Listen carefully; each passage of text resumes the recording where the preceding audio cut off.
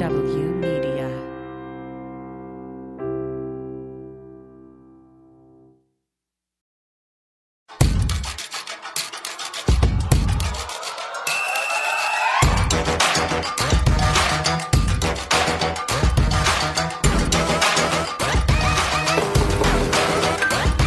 Welcome to Feminist Buzzkills Live, the show that never lunges at our Lyft driver if he refuses to take us to the bad place. I'm Liz Winstead, joined by my co-hosts Marie Kahn Hello, folks.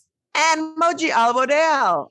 Hey, coming up on today's show, we are a week out from the Roe decision. Clinics are closing all over the country, and so are the support funds. We'll update you on the states that have closed their doors and why so many crucial abortion funds are having to pause services also. It is heartbreaking. And allies are stepping up to help, like way up, like 10,000 feet in the air up. We are talking to Mike Bonanza, pilot and founder of Elevated Access, about a community of pilots providing free air travel for patients needing not only abortion access, but also gender-affirming care. Plus, part 2 of our amazing conversation with actor, singer, abortion stan, and newly arrested person yesterday in DC, Busy Phillips. She is not backing down. Oh, what a week. All right. You guys were a week out from this decision. I'd love to know how y'all are doing, especially you, Marie, in the wake of what you do with practical support and helping folks get care. How's it been? So now being a week from when Roe was dismantled, Liz, the first state we're seeing a lot of impact with immediately is Wisconsin, because that's a state whose ban took immediate effect. So you had folks in their waiting room at 9:20 Central Time, and then the decision came down 10:20 Eastern Time. So all those folks that were there weren't able to get care. So they have to go to a different space. And for Wisconsin in particular, that's coming down to Illinois, that's looking at Minnesota, that's maybe looking at Michigan. So we're seeing these immediate bans are hurting places like Wisconsin, their communities who immediately have to leave the state. Wow. And just to be clear, Wisconsin doesn't have a trigger ban. The reason that happened is because they have a 130-year-old ban on the books. Yeah. Yes, that pre-Civil War ban that people, and we'll get to this later in the show, people in the state have different viewpoints on what that ban means. But right now it means no one is accessing abortion care. The clinics aren't open. Just what the founders would have wanted. Just what the founders would have wanted. Well, I think people really are looking to us this week to find out as many updates as we can give them about what is open, what is closed, why clinics are closing, all of that stuff. So Moj, why don't you just let's dive in and let you lay out for people like where we're at and give people some updates. I love that you said why, as though the why isn't that Supreme Court is trash. Why? The Supreme Court is trash. But in the fallout of the Dobbs decision last week, abortion access in states is shifting literally minute by minute. A bunch of states closed down, a bunch closed down. Then judges reopened them. Guys, I didn't ever think we'd celebrate the 6-week abortion access ban in Texas, but last week has been a doozy. And here we are, excited that Texas has 6 weeks of abortion access. Okay, so let's just say right off the bat that we are recording our podcast Thursday night for a Friday drop at 5:11. This is information that's accurate as of Thursday at 5:11. Any updates we will put in the show notes for new clinics that have opened or things that have closed. So Moj, where are we at? All right. So Alabama, Arkansas, Missouri, and Oklahoma and South Dakota are fully illegal, no abortion access anywhere ever, and no thoughts of it coming anywhere soon. South Dakota actually has no provider because the Planned Parenthood closed a little before the decision, and there have narrow exceptions. Okay, so those are the states where they're illegal. Now let's talk about states where it was illegal for a hot second, but then people filed lawsuits and judges were issuing TROs to ding, ding, ding, ding, ding. Hold up.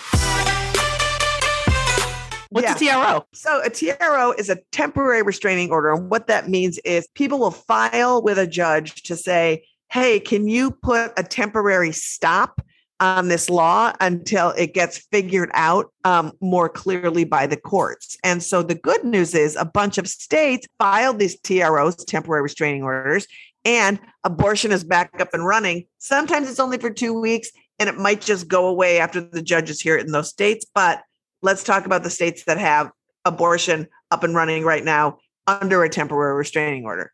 So today, Thursday the 30th, Kentucky was just issued the first TRO for 2 weeks. Also, Texas has one for abortions up to 6 weeks.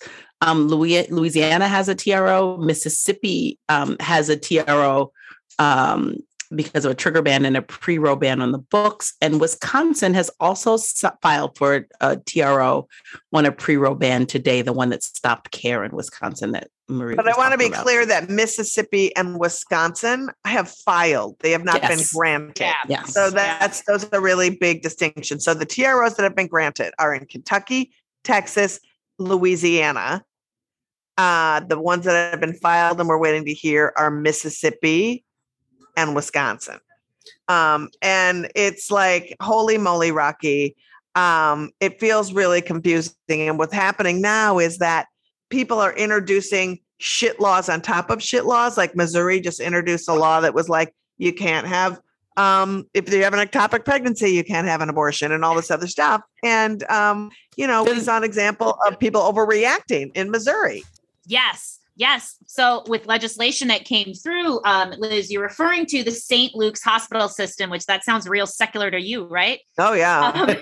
Fully. They decided when Roe was brought down last Friday that meant they couldn't provide emergency contraception. So do they not know how emergency contraception works? Apparently they don't. God help them. Plan B, morning after pill, whatever they want to call it. So they conflated that with abortion, which we know it's not. And thankfully, this last week on Tuesday, people with more sense reversed this and said, no, Missouri, you are able to get the morning after pill. But this just really shows the very cruel ways folks are using this to confuse people on the law and not just prevent abortion, but other care that you need. Well, and I think that hospital only provided for rape cases, right? Because they're a Catholic hospital. Yeah. And so just cutting off the people who were sexually assaulted. Right. No for you, right? Over a weekend. They literally did that over a weekend. And also, like Montana Planned Parenthood, these clinics are doing some preemptive bullshit that is not cool. The Montana Planned Parenthood has decided they're going to deny care to somebody traveling to their state to get care if that state that they're traveling from is one of these trigger states or is a hostile state towards abortion. They're going to force people to show a state ID. Like, what kind of garbage is that? Which is so wild. It's like, oh, you left that state because you can't get care in that state. And then you show up and they're like, oh, we can't help you because you can't get the same care where you live. It makes no sense. Yeah. It makes no sense, and it's really a problem because not only, to pause to help people who are going to be coming to your state because there's nowhere to go is unconscionable. But one thing that's been really heartbreaking also along with this reports of clinics closing is that abortion funds and practical support funds that are in states that have these bounty hunting laws are having to pause services because they've got to figure out what their legal ramifications are as far as being able to fund people and do all that stuff. So it is really, we are in a bind. We are in it's so profound and moving so fast that I feel really, I'm glad that we have this podcast. And also always follow us on social media. I just want to say that right now because we keep up to date when these things happen. So waiting a week between podcasts is crucial.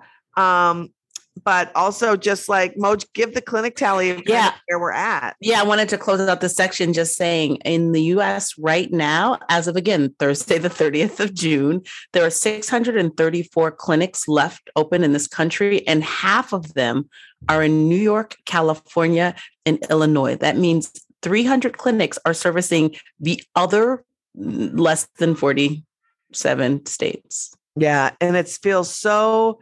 plus you have Guam and you have all of the, the territories. Too, right? Yes. So one resource we've talked about a lot and we're going to mention constantly on our podcast is where they are keeping the most up-to-date places where you can access abortion care through telehealth, through clinics. And it's a website called ineedana.com.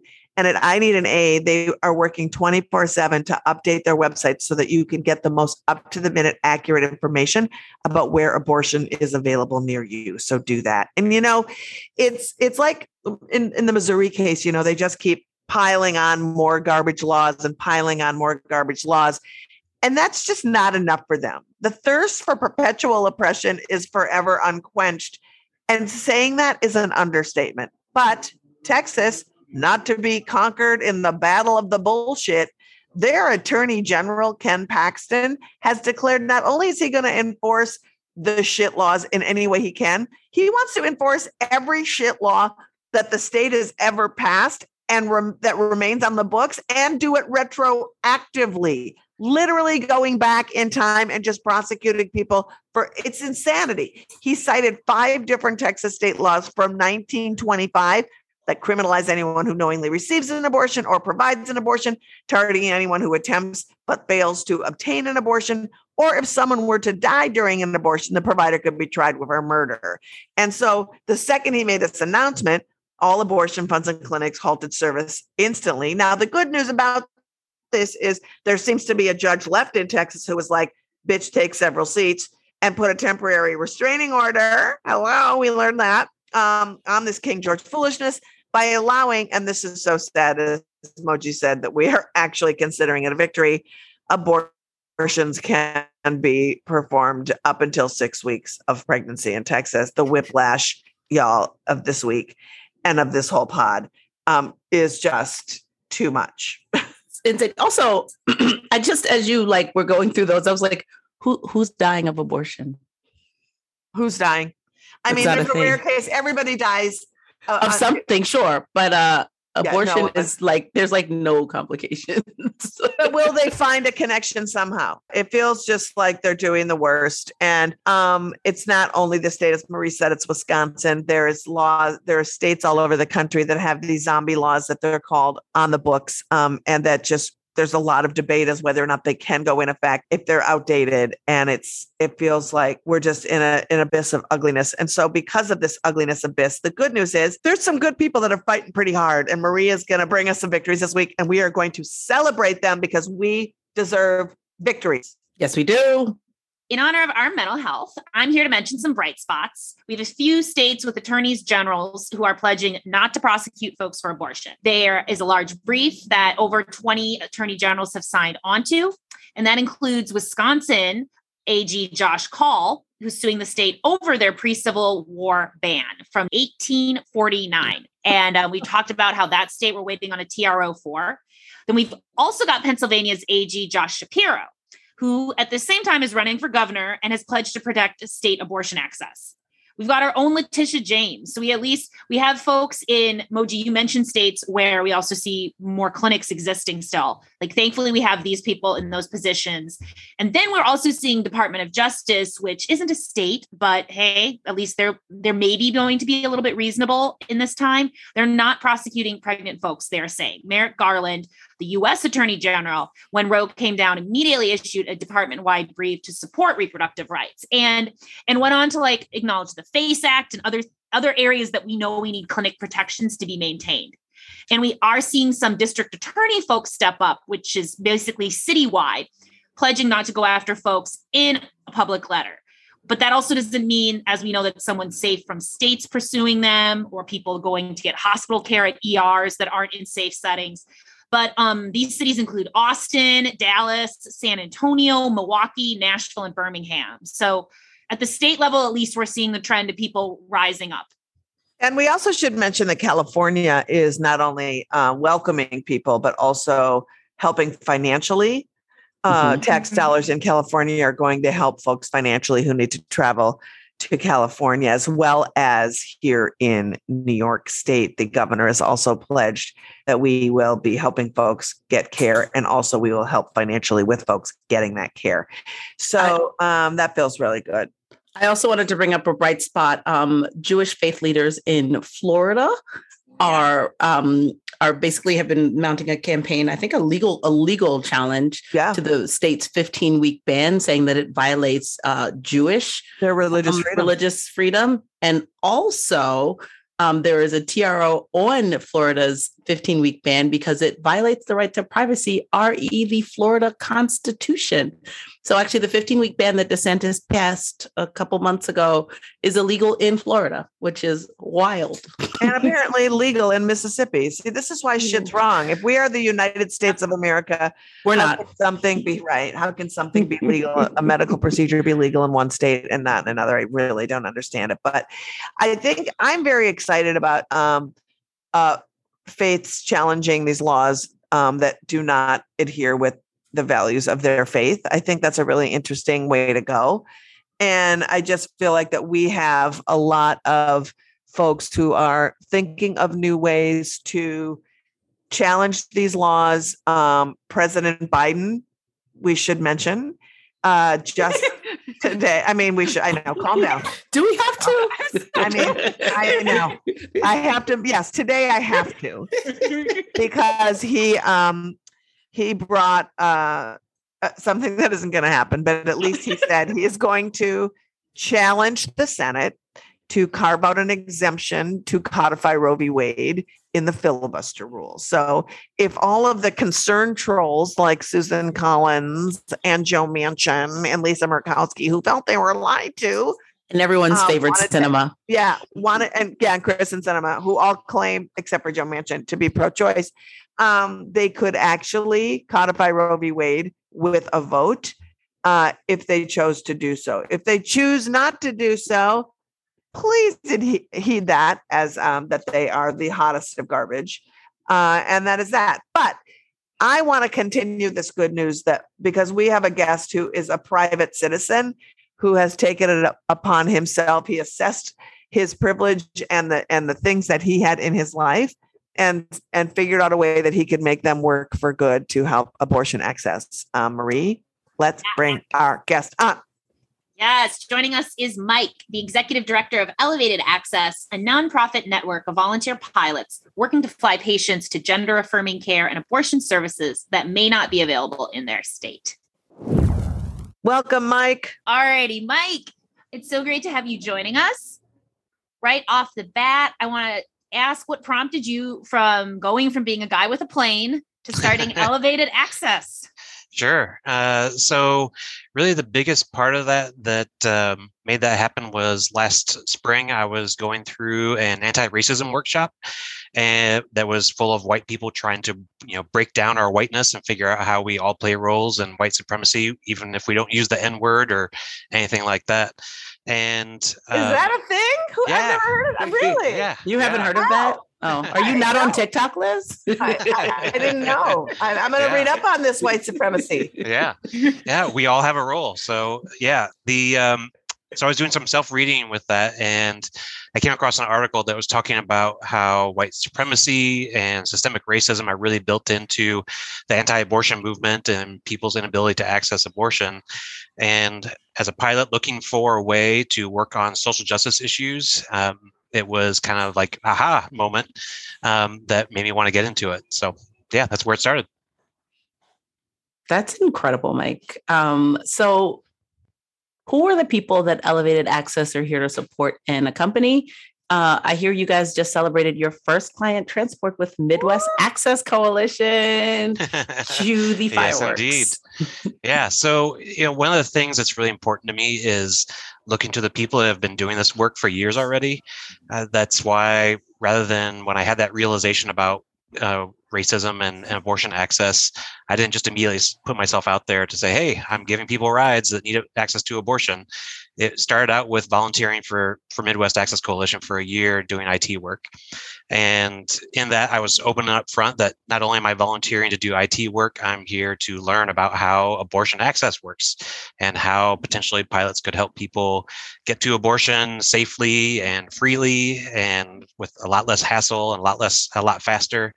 And what we learned actually is there's a lot of opportunity, even before D-Day on Friday, there was a lot of opportunity to help people access abortion.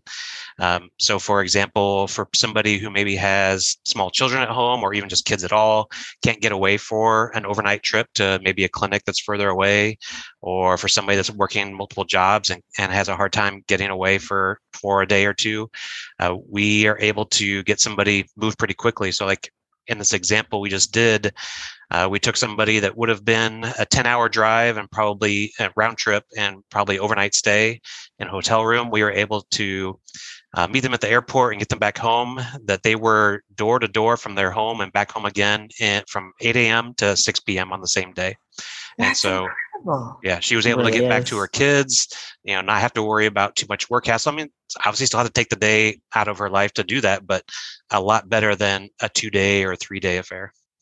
So how, I can't imagine that it's logistical that like you would, and maybe it is, and I don't know, but like that you would just be on a website and that like, I need an abortion. I'm looking around. How do I get there? I find elevated access.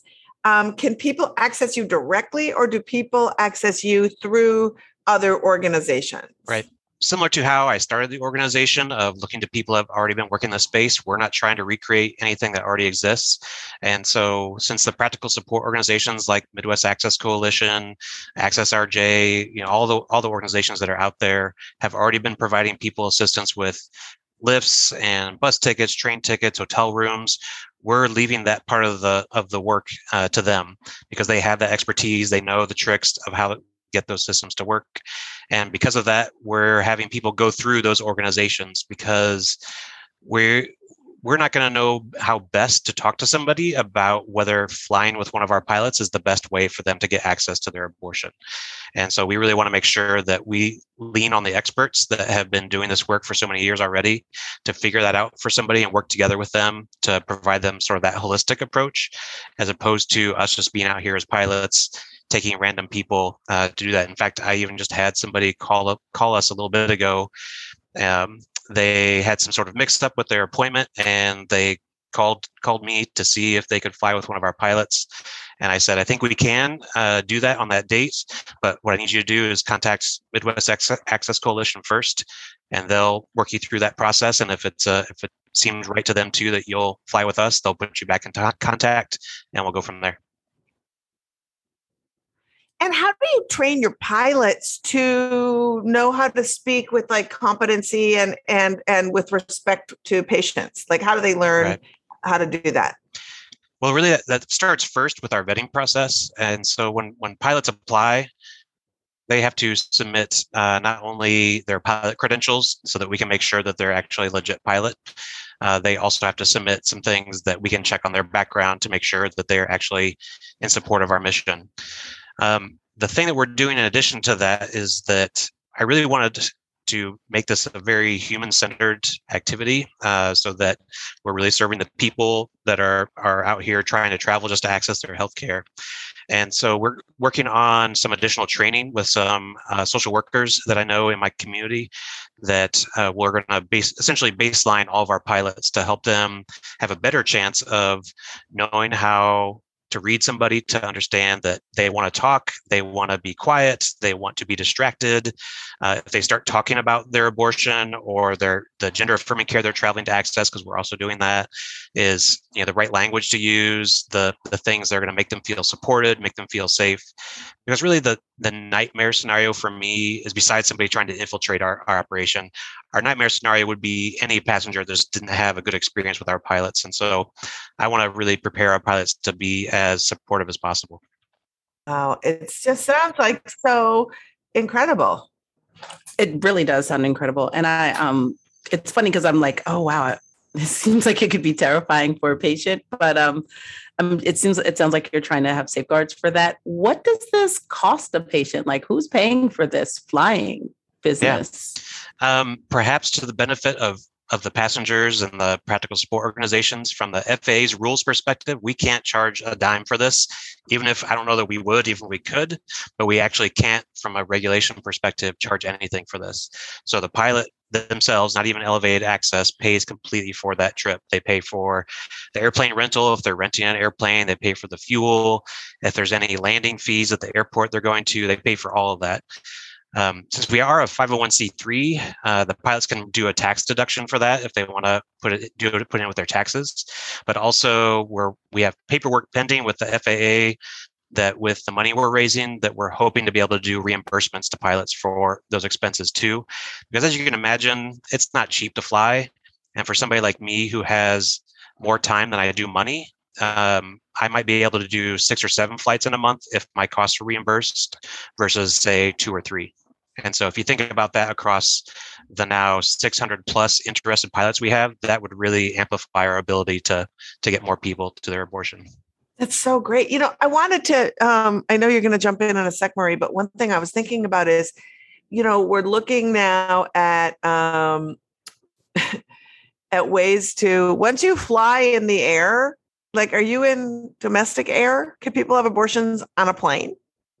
That's a good question. That's nobody's asked that one yet, and I've heard people talking about, could we take a ship out past the international or the boundary waters and go out there? And nobody's asked that. I think there was even a movie about like a crime syndicate that did stuff like that, and of course it was completely farcical. Right. But nobody has asked that question yet, and obviously it would take a much bigger airplane than any of our pilots use. It would take a airliner size airplane to do that. There are groups out there that do eye care, and I believe even like some other treatments airborne. But as you can imagine, you hit one pocket of turbulence. That's not what you want when you're trying to do that. So yeah, but a medication abortion is just a pill. Yeah. So it's kind of like, I don't know. I'm not trying to get you into any trouble. No. I was just like thinking, as you're in the air, it's like, oh, at what point does it become international air, like international waters, and like how does that play out, and what is the sky, and what are things? I have no idea anymore. Well, here, I'll give you a fun fact, is that from a U.S. federal law perspective, the FAA has full authority over all airspace in the United States. And that doesn't mean at 500 feet, 1,000 feet, or whatever. Literally, when you are off the ground, not touching the ground, the FAA is who has authority. It's federal law that has supremacy in that. And so theoretically... So you can hover above something? You could get a jetpack? You can get a drone? Yeah, you can get a jetpack. You could be running. Are you taking a pill? Oh my God, this is all new. Yeah. Just like if you're above the ground and the FAA says it's federal land, federal air. Yeah. Oh my God, we need to glide. Can you imagine glider abortions? Taking a pill while you're gliding. This is next level. Oh my gosh. You're just opening our eyes in so many ways. I can't even take it. Get some of those athletes out there that have a 4-foot vertical leap and there you go. Yes. 100%. I mean, parasailing is a thing, y'all. Yeah. I don't know. I'm just like, this is a whole nother show. But let's get back to you, Mike, because holy moly, this is incredible. So if we're talking about where you're at now, how many pilots do you have right now? And when do you feel like you're going to be ready to get into like some full swing situation? What more things do you need to lay out before you are actually like working your magic in a real rotational way? Yeah. And so, with the way things are in the country right now, there's probably no top end at which we'll need to grow. The Illinois Department of Public Health estimates that in the next year, 20,000 people are going to come to Illinois for an abortion. And that's just Illinois. I can't imagine the other Haven states. And so we're going to keep adding pilots until pilots stop coming to us. But right now we have had over 670 pilots express their interest. And for the sense of scale, on May 1st, we had myself, the other founder, and a third pilot. So if you think in the last 8 weeks, we've gone from 3 pilots to over 670 interested, people really want to work on this issue. But like I said, we do have that vetting process that they have to go through. So there's some time that goes along with that. And we've fully vetted about 50 pilots right now. And we've had another about 30 or so that have submitted their applications. As you can imagine, to do their application, they have to gather some materials. We have to send us photos of their pilot's license, the copies of their flight records, things like that, so we can be sure that they're, the appropriately experienced pilot, because we don't let somebody who just got their license go out and do this. And so there's a little bit of a lag in that, but we have more than 30 states covered at this point with at least one pilot, and with all of those 670 that expressed interest since in these last 8 weeks, I know that we're going to cover every 50 states, because I definitively remember seeing at least one from Alaska and one from Hawaii in that 670. So I know we're going to have pilots in every state very quickly. Well, let me ask you this question. Having said that, there's a couple of things. I want to talk about where you land as a small plane. Could you have like backlash from somebody who owns a small airfield who's anti-abortion when they get wind? And two, in states that are now having these weird bounty hunting laws, how does that affect a pilot who might want to take off from a state that is sort of in like a Texas or that has or Oklahoma that has these things in place? So we have multiple things built into our process to help manage that. So first is that we don't actually ask the practical support organization why somebody is traveling. And we tell them that it can be somebody who's going for care. It could be one of their staff or volunteers just needs to get to a different location to do work on the ground. It could be a healthcare provider, any of those things. And so there are multiple possibilities, even though abortion or gender affirming care is going to be the most common ones.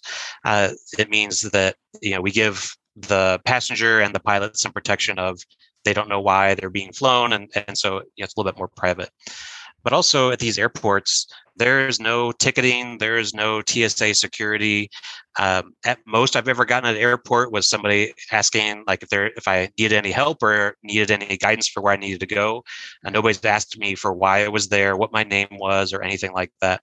And so with the number of flights that are happening, I took actually a screenshot of what it looked like in the airspace of the whole country when we were doing our first flight a few weeks ago, our first official passenger.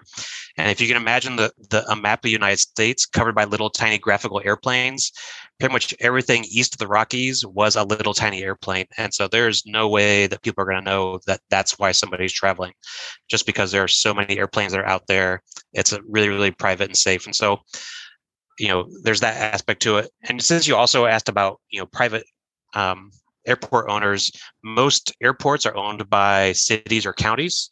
And so, certainly a city or a county might, ask questions, but again, there's no requirement that pilots say anything. We also don't keep track of who our passengers are as pilots. Like there's no requirement for that.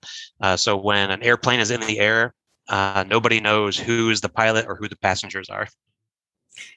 I'm fascinated by that. I'm getting a taste of how the elite live. Oh yeah. Yep. And it's very amazing. And also, by the way, if there's any elites, I doubt there are, but if you're listening to this podcast and you have a private plane and you want to lend it out, you're like, how can I support from the Hamptons? Maybe send your plane out. Maybe do that. So I'm going to just say rich people with planes, get on board. Yep. And actually, we've had a few people that have business jet style aircraft as pilots that have offered to help. And I have kind of put a little asterisk on them because when we get those requests from, say, Texas to Colorado, which is still, even for the kind of plane that I fly, is several hours of flying. For a business jet, it might just be a 2 or 3 hour flight. And so I'm going to make sure to keep special track of those people with those jets. So you're only half joking when you say that. I don't think she's joking at all, actually. There's no humor there, for sure. I think that was one of the most interesting things that I learned, Mike, or I should say, I guess Midwest Access Coalition learned, was just the number of these small municipal airports that are around that people can, at no cost, like you said. This is set up with the FAA that it's a donated cost and everything. So the ability to get to folks in really rural spaces is awesome. That can reduce the stress on someone who hasn't traveled by air before and hasn't gone through an airport and navigated security and checkpoints and everything. It can really make travel easier for folks that are being targeted by racism and xenophobia and other types of laws here. So those, it makes me so happy about that, the reduction in confusion. I know we talked a little bit about how you're being embraced by the pilot community also and everything, which is just really exciting. I did wonder, we talked a little bit about this too, about areas where, especially in supporting trans care, the opportunities to engage and activate queer pilots and pilots that aren't the white dudes that many of us see and recognize as being those folks. And I'm wondering how that's going, or how you see that direction going too. Sure. And don't get me wrong, the pilot community is still very much a white men's world, which is something I'd like to see change. But if you looked at our pilot roster, and this is going purely based off of names, which is, I will admit, is very presumptuous to make. But we just recently started collecting pronouns on our pilot application form. I think that we have about 40% of our pilots are women. We also have a number of people that are trans. We have people of a variety of ethnicities. Our pilot volunteer list may be the most diverse set of pilots of any organization in the country or the world for that matter. This is an example. In the pilot population, women make up only about 7% of all pilots that have a license in the country.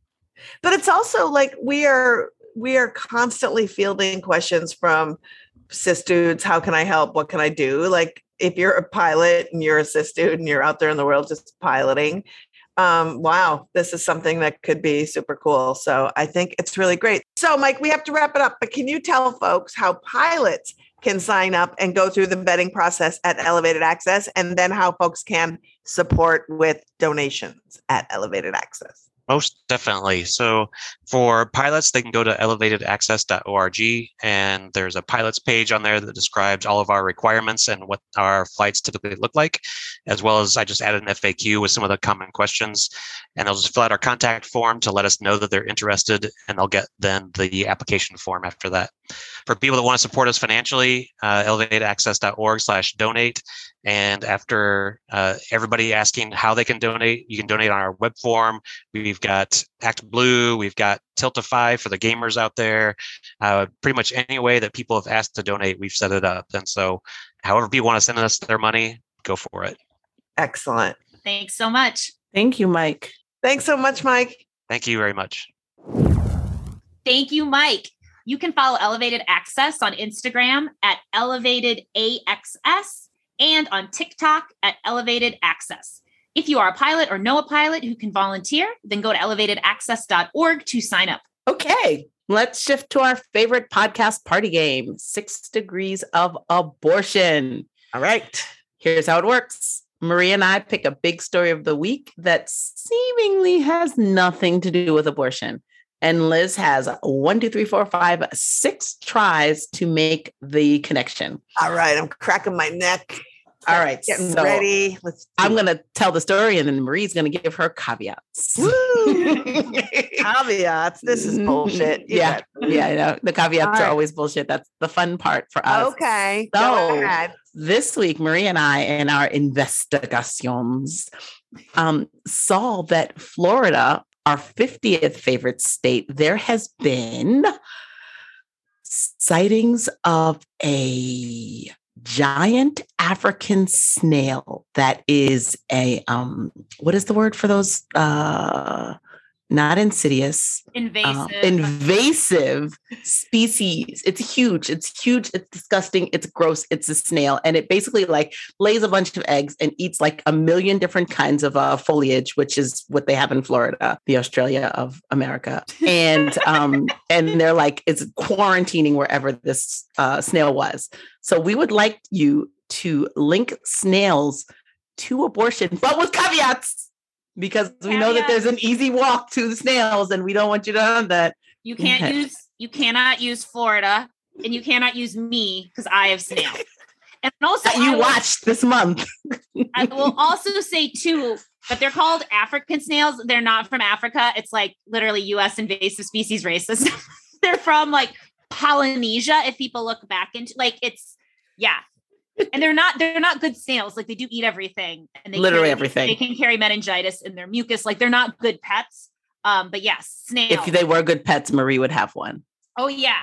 AAF would have bought me one. I've been like, hey guys, you know what I want with all that sweet podcast money? I want a snail. With that Winstead money. You guys are so weak. Like I can't even. I'm really just because you had to give me all these caveats, which by the way, you picked snails. You should have thought of Marie, but whatevs. I am about to just destroy you anyway. So it just so happens that one of my dear friends in the world who also lives in Minnesota is a chef named Andrew Zimmern. And Andrew Zimmern has one of the best snail escargot recipes ever that you can find it on Instagram. It's delicious. I'm sorry, Marie. I didn't eat your pets. You're lucky.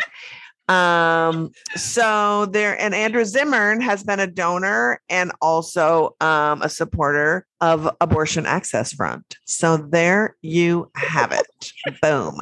So easy. So annoyed with your childish behavior. That's good. That's so good. Solid. That I want is to Google solid. This man is probably like a James Beard winner. Also, we got to eat those snails soon, Marie. No. Moji, if you like some snails, I have a really good. Just buttery. Apparently these African snails are terrible to eat, but if we're in like Minnesota, apple. Yeah, they're huge. They're like the size of your hand. It's really, I don't want. Like that's all gross. That is a mess. So the good news is I win, despite the fact that you put up ugly ass road. You guys are like the fucking Supreme Court, and you're like crap laws to me to get to be great. Putting up all kinds of barriers. You just cannot give me any joy. Let's just move on from this because I am massively annoyed. So before we get to blabbing with Busy Phillips, Moji and Marie are going to tell you about our new sponsor. Thanks, Liz. Yep, we couldn't bring you today's episode of FBK without our wonderful fake sponsor, Whorganizer, the first daily ordeal delivery service. We have had to comb through so much bullshit for this podcast. Sometimes it's hard to remember who's calling us a useless slut and who's telling us to make them sandwiches. It's so nice to get all the patriarchal oppression delivered right into my inbox. That's why I subscribe to Whorganizer. Same here. Last week, instead of spending 4 hours on Twitter, I opened up my Whorganizer inbox and bam, all the comments calling me a baby killer or a skanky baby killer, all in one place. How convenient. When I opened up my Whorganizer inbox this week, it was a handy alphabetized list of incels and anti-abortion enthusiasts and their different plans to punish abortion advocates and anyone who won't sleep with them. Thanks, Whorganizer. Sign up for Whorganizer today with promo code BuzzkillWhore and get 50% off your ability to function in this society as anyone but a cishet white man. If it's going to happen anyway, it might as well be in one place. Wow. That is a product for people who haven't figured out you can just block people or people who are just like, I need to feel all of the hate thrown at me and I need it all at once. Thanks, Whorganizer. That is an amazing product. I'm glad that both of you had so much joy with it.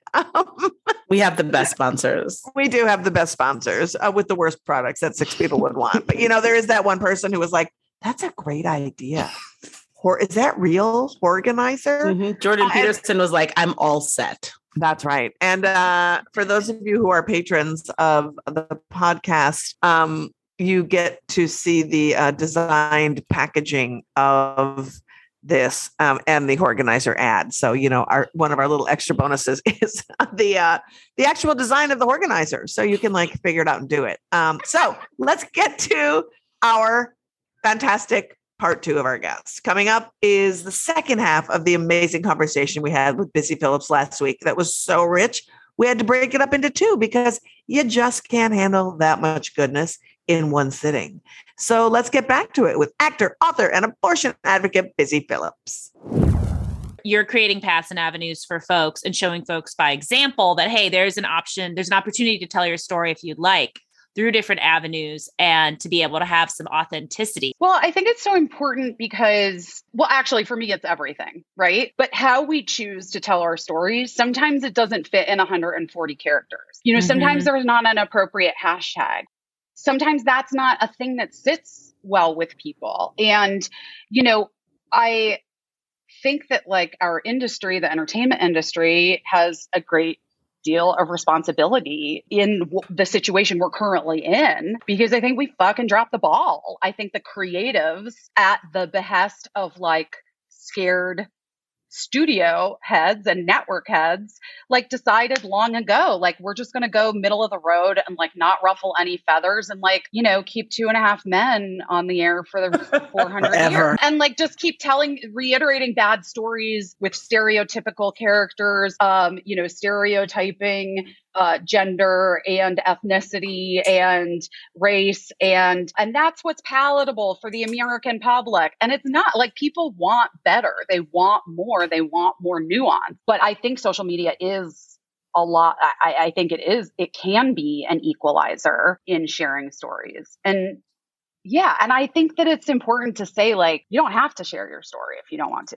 100%. You just don't. 1000%. Yeah. Yeah. And I think, Busy, one thing that is, you're so complete. And I think that's what people, sometimes they're most afraid to tell their abortion story because they think their abortion story is going to dominate who they are. And instead of having it be, for me, it's a part of who I am that helped me become who I am. And no one thing should ever define you. So I would love for you to talk to somebody who maybe is thinking about telling their abortion story, but might be afraid of what they'll feel in the space they would tell it if it's on social media, like how to handle the haters, how to be, there and stand in your truth, really. Well, first of all, I want to say a thing that I don't know who first said it. I remember my ex-ish husband, Mark, said it to me, or we had this conversation once. But I don't know if he made it up or if he heard it somewhere. I'm only saying that because I'm a real credit bitch and I don't want to say a thing and then have you be like, yeah, that's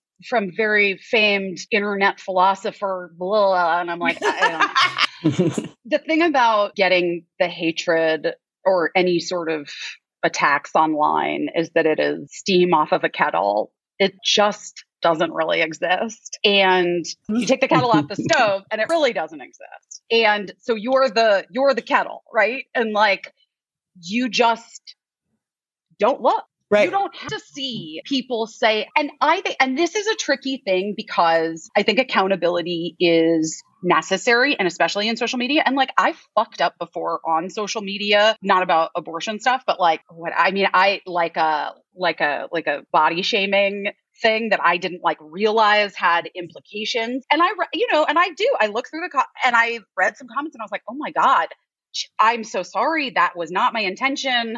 I fully own that. I wasn't aware. The thing that we just saw Lizzo do with the lyric, you listen, you have to take a second look, you acknowledge whether or not it's your intention doesn't matter. Right. And then you rectify the situation, But in terms of your own abortion story, these trolls are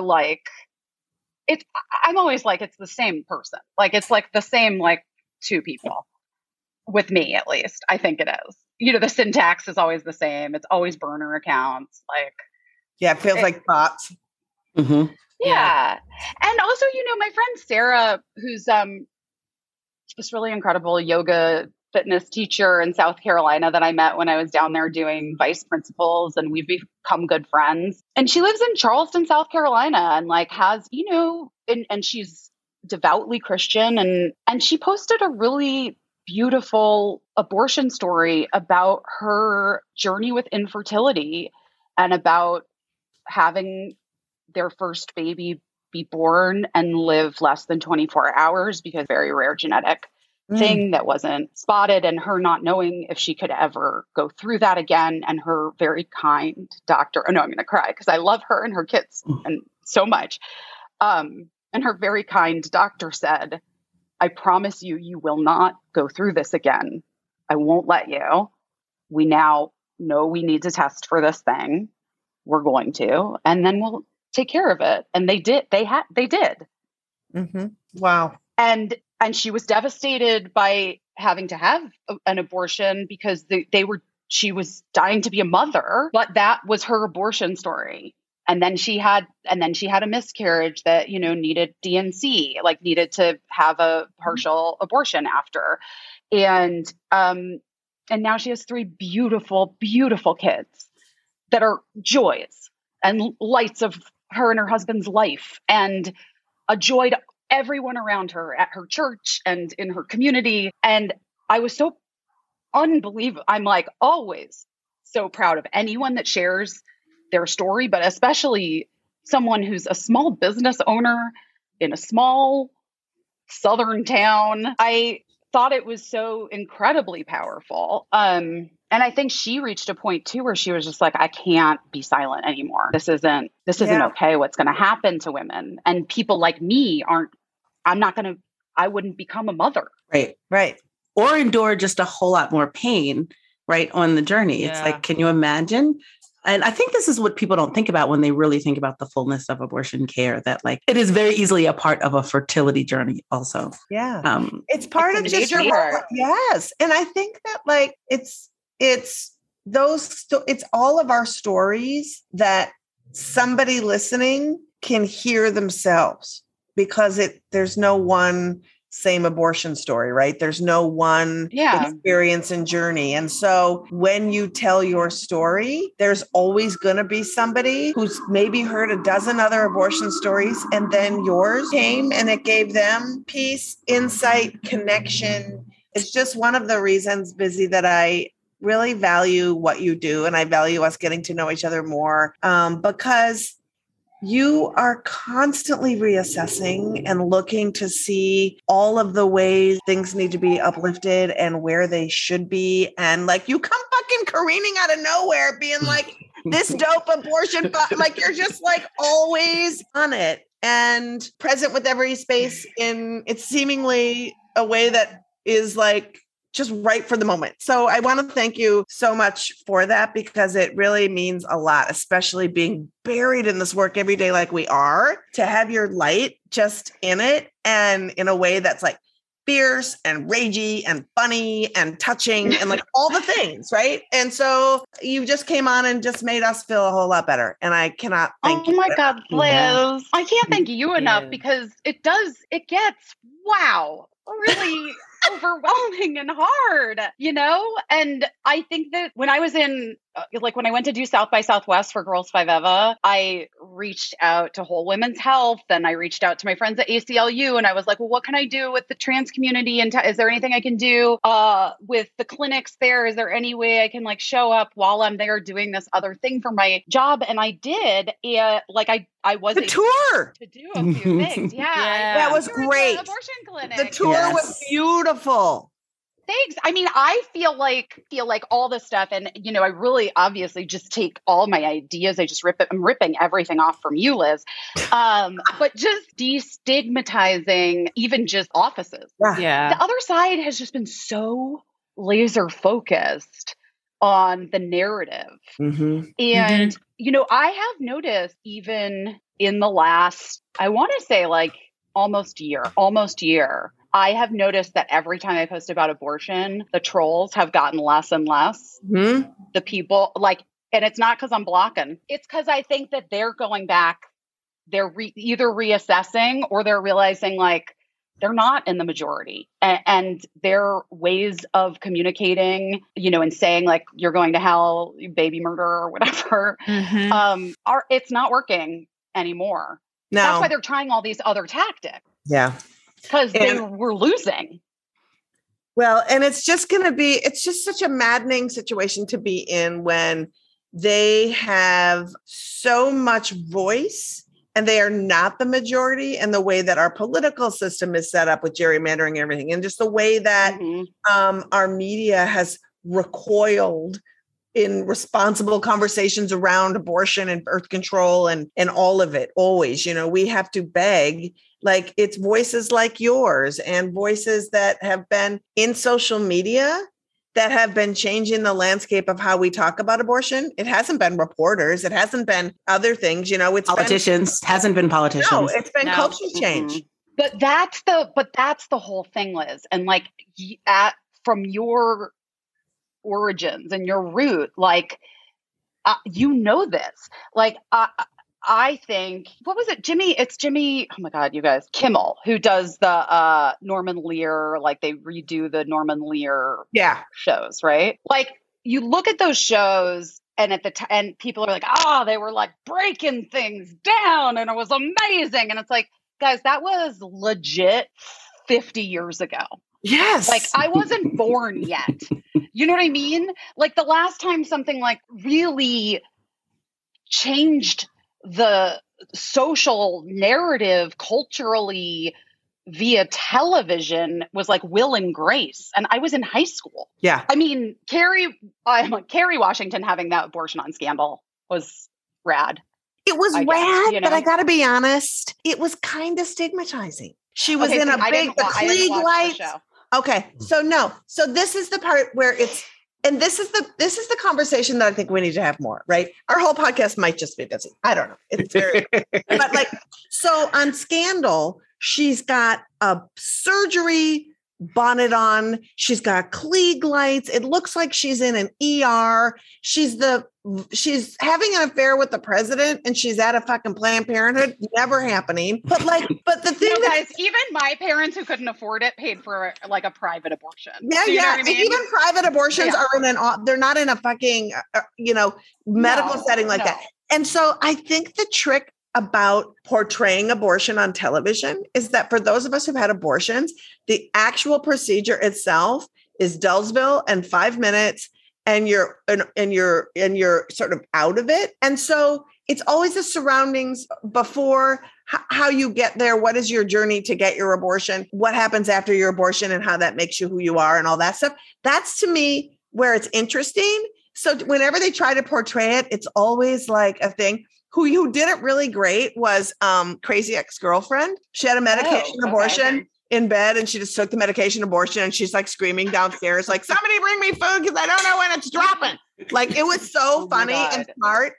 And then, she kind of had a touching moment about it, but like, are my comfy pants comfy? And like really, really just great. That's great stuff. So, it's kind of like that kind of thing is great. But now, So I feel like it was great for her to have that abortion, but I just also think too, like, we don't want it to feel like it's some kind of surgery you're having because it's called a procedure for a reason because it's not surgery. That's just like, and I do think it all goes together, right? Like talking about our periods, endometriosis, PMDD, like severe cramping, blood clots. Yep. Like my child, Birdie, talks so much about their period now. I mean, I have like really done a number on this kid, but like, I think it's really important. And part of it, I'm going to tell you one more story and then I'll let you guys go. This is why my podcast is 3 hours.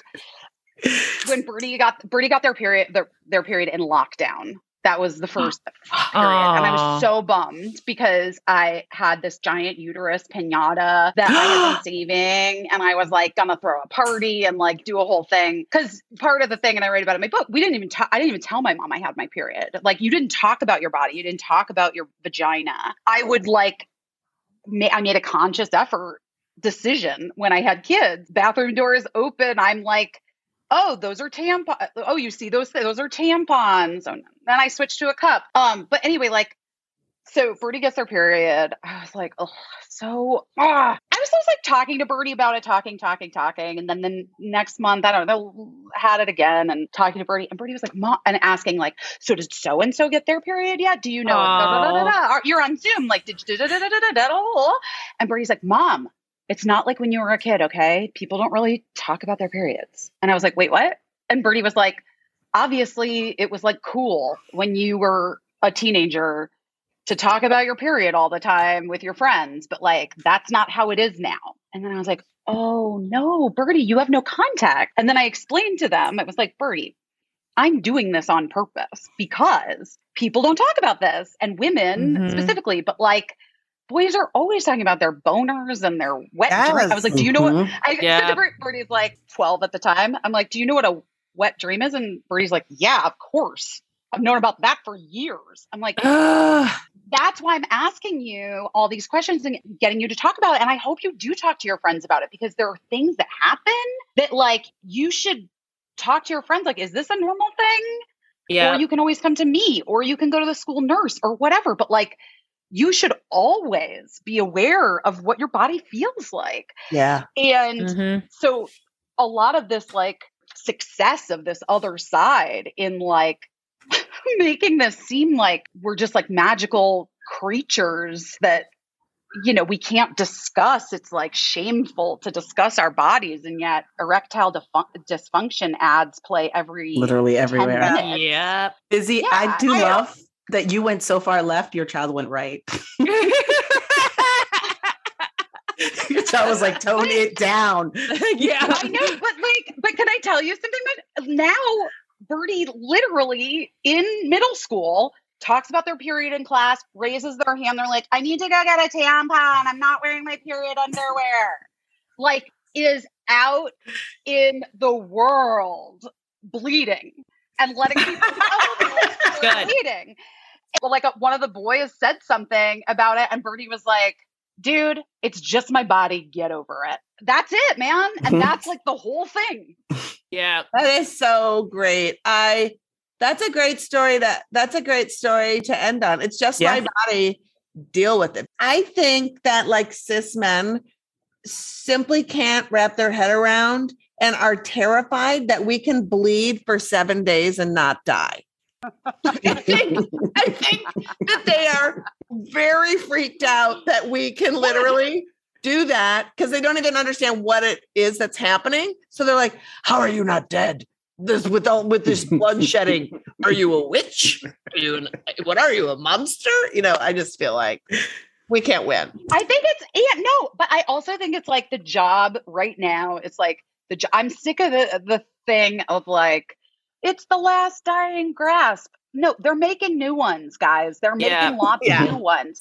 And so it's the job of every parent who has, the realization of the direction that this place is going. And like, even if you don't, every parent of a boy like needs to be aware of what the conversations are and what the kids are like, what their boys are saying. And like, you have to, I'm sorry, but like, you just got to do better. Like you have to tell them, I don't know. You just got to like get into it. Yeah. As a boy mom, I'm going to take that personally, Busy, as a directive from Busy to me to parent my 6-year-old. Oh my God. Listen, here's what I'm going to say is like, it happens earlier, younger than you think it does. Mm-hmm. My friends who have boys who are a little bit older, like, I mean, at like 12, 13, I was like, so you're talking about porn. You're talking about porn with them. You're talking about these things. We have no choice. Like, we have to do this because this is how, and we have to empower them to stand up when it's just the boys around and say, and like, be like, actually, guys, I mean, let's be real. Whatever it is. I don't know. No, I think that's totally. No, I'm kidding. All right, Busy, thank you for joining us. We would like to tell everyone to follow Busy at Busy Phillips on all the socials. Watch Girls 5 Eva on Peacock. Listen, it's worth it. Listen to Billy and Casey on their podcast. Busy Phillips is doing her best wherever you pod. And just join her in the abortion fight with us, without us, with her. We are going to be doing that together. And Busy, thank you so much. And we will be talking soon because we're going to go out and have wine like proper ladies. We have to have wine and we have to. Oh, wait, before I go, can I ask your guys' professional opinions as people in this work, deeply in this work? Mm-hmm. What do we think about the possibility of the synagogues suing and for religious I think it's brilliant. Infringement? I'm really excited and very proud of the temples and synagogues in Florida. And I really think that like it is incredible. I mean, I think that, we have to be doing that. It's like we were talking about earlier in the show when we hear the sounding of the alarm. And, one of the cases that went down today, as we talked about, was ending Miranda rights. And it was Samuel Alito's opinion. And he said, in the opinion, it's not in the Constitution, which is why you are not allowed it. So, foreshadowing, but also what is in the Constitution is your freedom to practice religion. And so let's just be clear. If you're going to say that we live in a Christian nation, we need to make the Supreme Court say that, right, or not say that, right? Mm-hmm. Because if they say that, that is something that everybody profoundly needs to hear and then move accordingly. not move away, but like move with action accordingly. And if they rule against it and say, then let's go. Then our freedoms are going to really be honored. So that's where I'm at with that. It's the first thing in a long time, the first action in a long time that's given me a bit of hope. Yeah. And I'm excited too, because, we're doing Operation Save Abortion, which the kickoff is July 17th. And that's going to be really exciting too. We have almost 1,000 house parties signed up across the country. And so to be able to have people immerse in a way that they never have been given the opportunity to learn about all the different ways of activism, and then to be able to hook them up locally with things that speak to them so they will have sustained activism, gives me a lot of hope and makes me feel really excited that we can actually say to people, whatever your capacity, whatever you think you can bring, we are going to help you realize that so that you are going to be there. And I think that is super exciting. So, we're all going to be involved and it's all going to be great. And Busy Phillips, we're going to be seeing you soon. And thank you for everything you do. You're amazing. Oh, thank you for everything you do. It's beyond. Don't make us cry. It really no is. crying. There's no crying. It really is. We don't cry on it these really days. is. Liz, you know you're an icon. I mean, I don't know what I am. I just keep living. I keep waking up every day and living, which is, enough revenge for those assholes that keeps me going. Busy Phillips, you are the best. Thanks, Liz. So are you. Bye. Bye, Mochi. So good to see you guys. Bye. Thanks, Busy. We love you. Follow Busy Phillips on all the socials at Busy Phillips. Watch Girls 5 Eva and listen to her pod. Busy Phillips is doing her best. And maybe send her some bail money because she got arrested yesterday. God bless her. And that is that. Wow. What a show. Yes. Again, thanks, Busy and Mike from Elevated Access. You can follow Elevated Access on Instagram at ElevatedAXS and on TikTok at Elevated Access. If you are a pilot or know a pilot who wants to volunteer, go to elevatedaccess.org. Thanks so much for listening. We are here for you as you navigate these dark days. We want to be a reliable info hub and a source of humor as we face some really hard times ahead. We are in this together. We got you. Help us grow. Subscribe, write a review, give us 5 stars. It's the best way for our podcast to reach more people. And by doing so, you're helping more people learn about this assault on abortion access. To keep up on all the latest repro news, follow us on social at Abortion Front on Twitter, Instagram, Facebook, TikTok, and YouTube. Shout out to the team. FBK Live is edited by Remy de Tournay and is a production of Abortion Access Front. And activism alert! New York City, tomorrow morning, 8 a.m. Sounds good so far. Moji and I are joining a New York City for abortion rights event that's going to be awesome at Old St. Patrick's Church on Prince and Mott in Manhattan. This church is leading a 6-block march to harass patients at the Planned Parenthood down the street. And we want to get enough bodies down there to dance and slow their walk so we can prevent them from ever making it to the Planned Parenthood during procedures. So it's tomorrow morning, 8 a.m., Old St. Patrick's Church. All the info is in the show notes. And save the date, July 17th. We're talking about it constantly because with all the panicking about what to do now, we've got to have a sustained plan to protect abortion access. And AA Front is bringing it with Operation Save Abortion, your Protect Abortion Access Training Day. Operation Save Abortion. It's not a march. It's your training day. Sign up, get a house party going, register at operationsaveabortion.com. Next week, we are talking to the hilarious Millie Tamaras, comedian and co-host of the Betches Up podcast. And we'll be joined by Renee Bracy Sherman, founder and executive director of We Testify, about what's next in the post-Roe world and how to keep having hope. And as a reminder, for the most up-to-date resource to find an abortion provider, visit ineedana.org. And lastly, 3 places you should support. 1, the work Marie is doing every day at Midwest Access Coalition, helping patients with the logistical barriers to receiving care. Donate at MidwestAccessCoalition.org. The work of Abortion Access Front, that's us, raising awareness and helping providers and advocates with support to help them do their work. Donate at aafront.org/donate. And join our Patreon. You'll support great content and get cool FBK merch and experiences. All pledges support this pod and all of our activism at Abortion Access Front. Pledge at patreon.com/feministbuzzkills. And we close out with a woman who shows her entire ass by reminding us that if we're going to be leg-spreading landfills, we deserve what we get.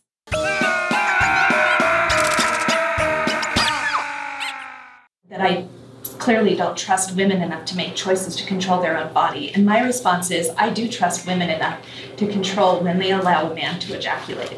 So inside of them, and to control that intake of semen. So that may be inflammatory, but I think as a legislature, we have the responsibility to create a legal framework that is friendly in supporting rights.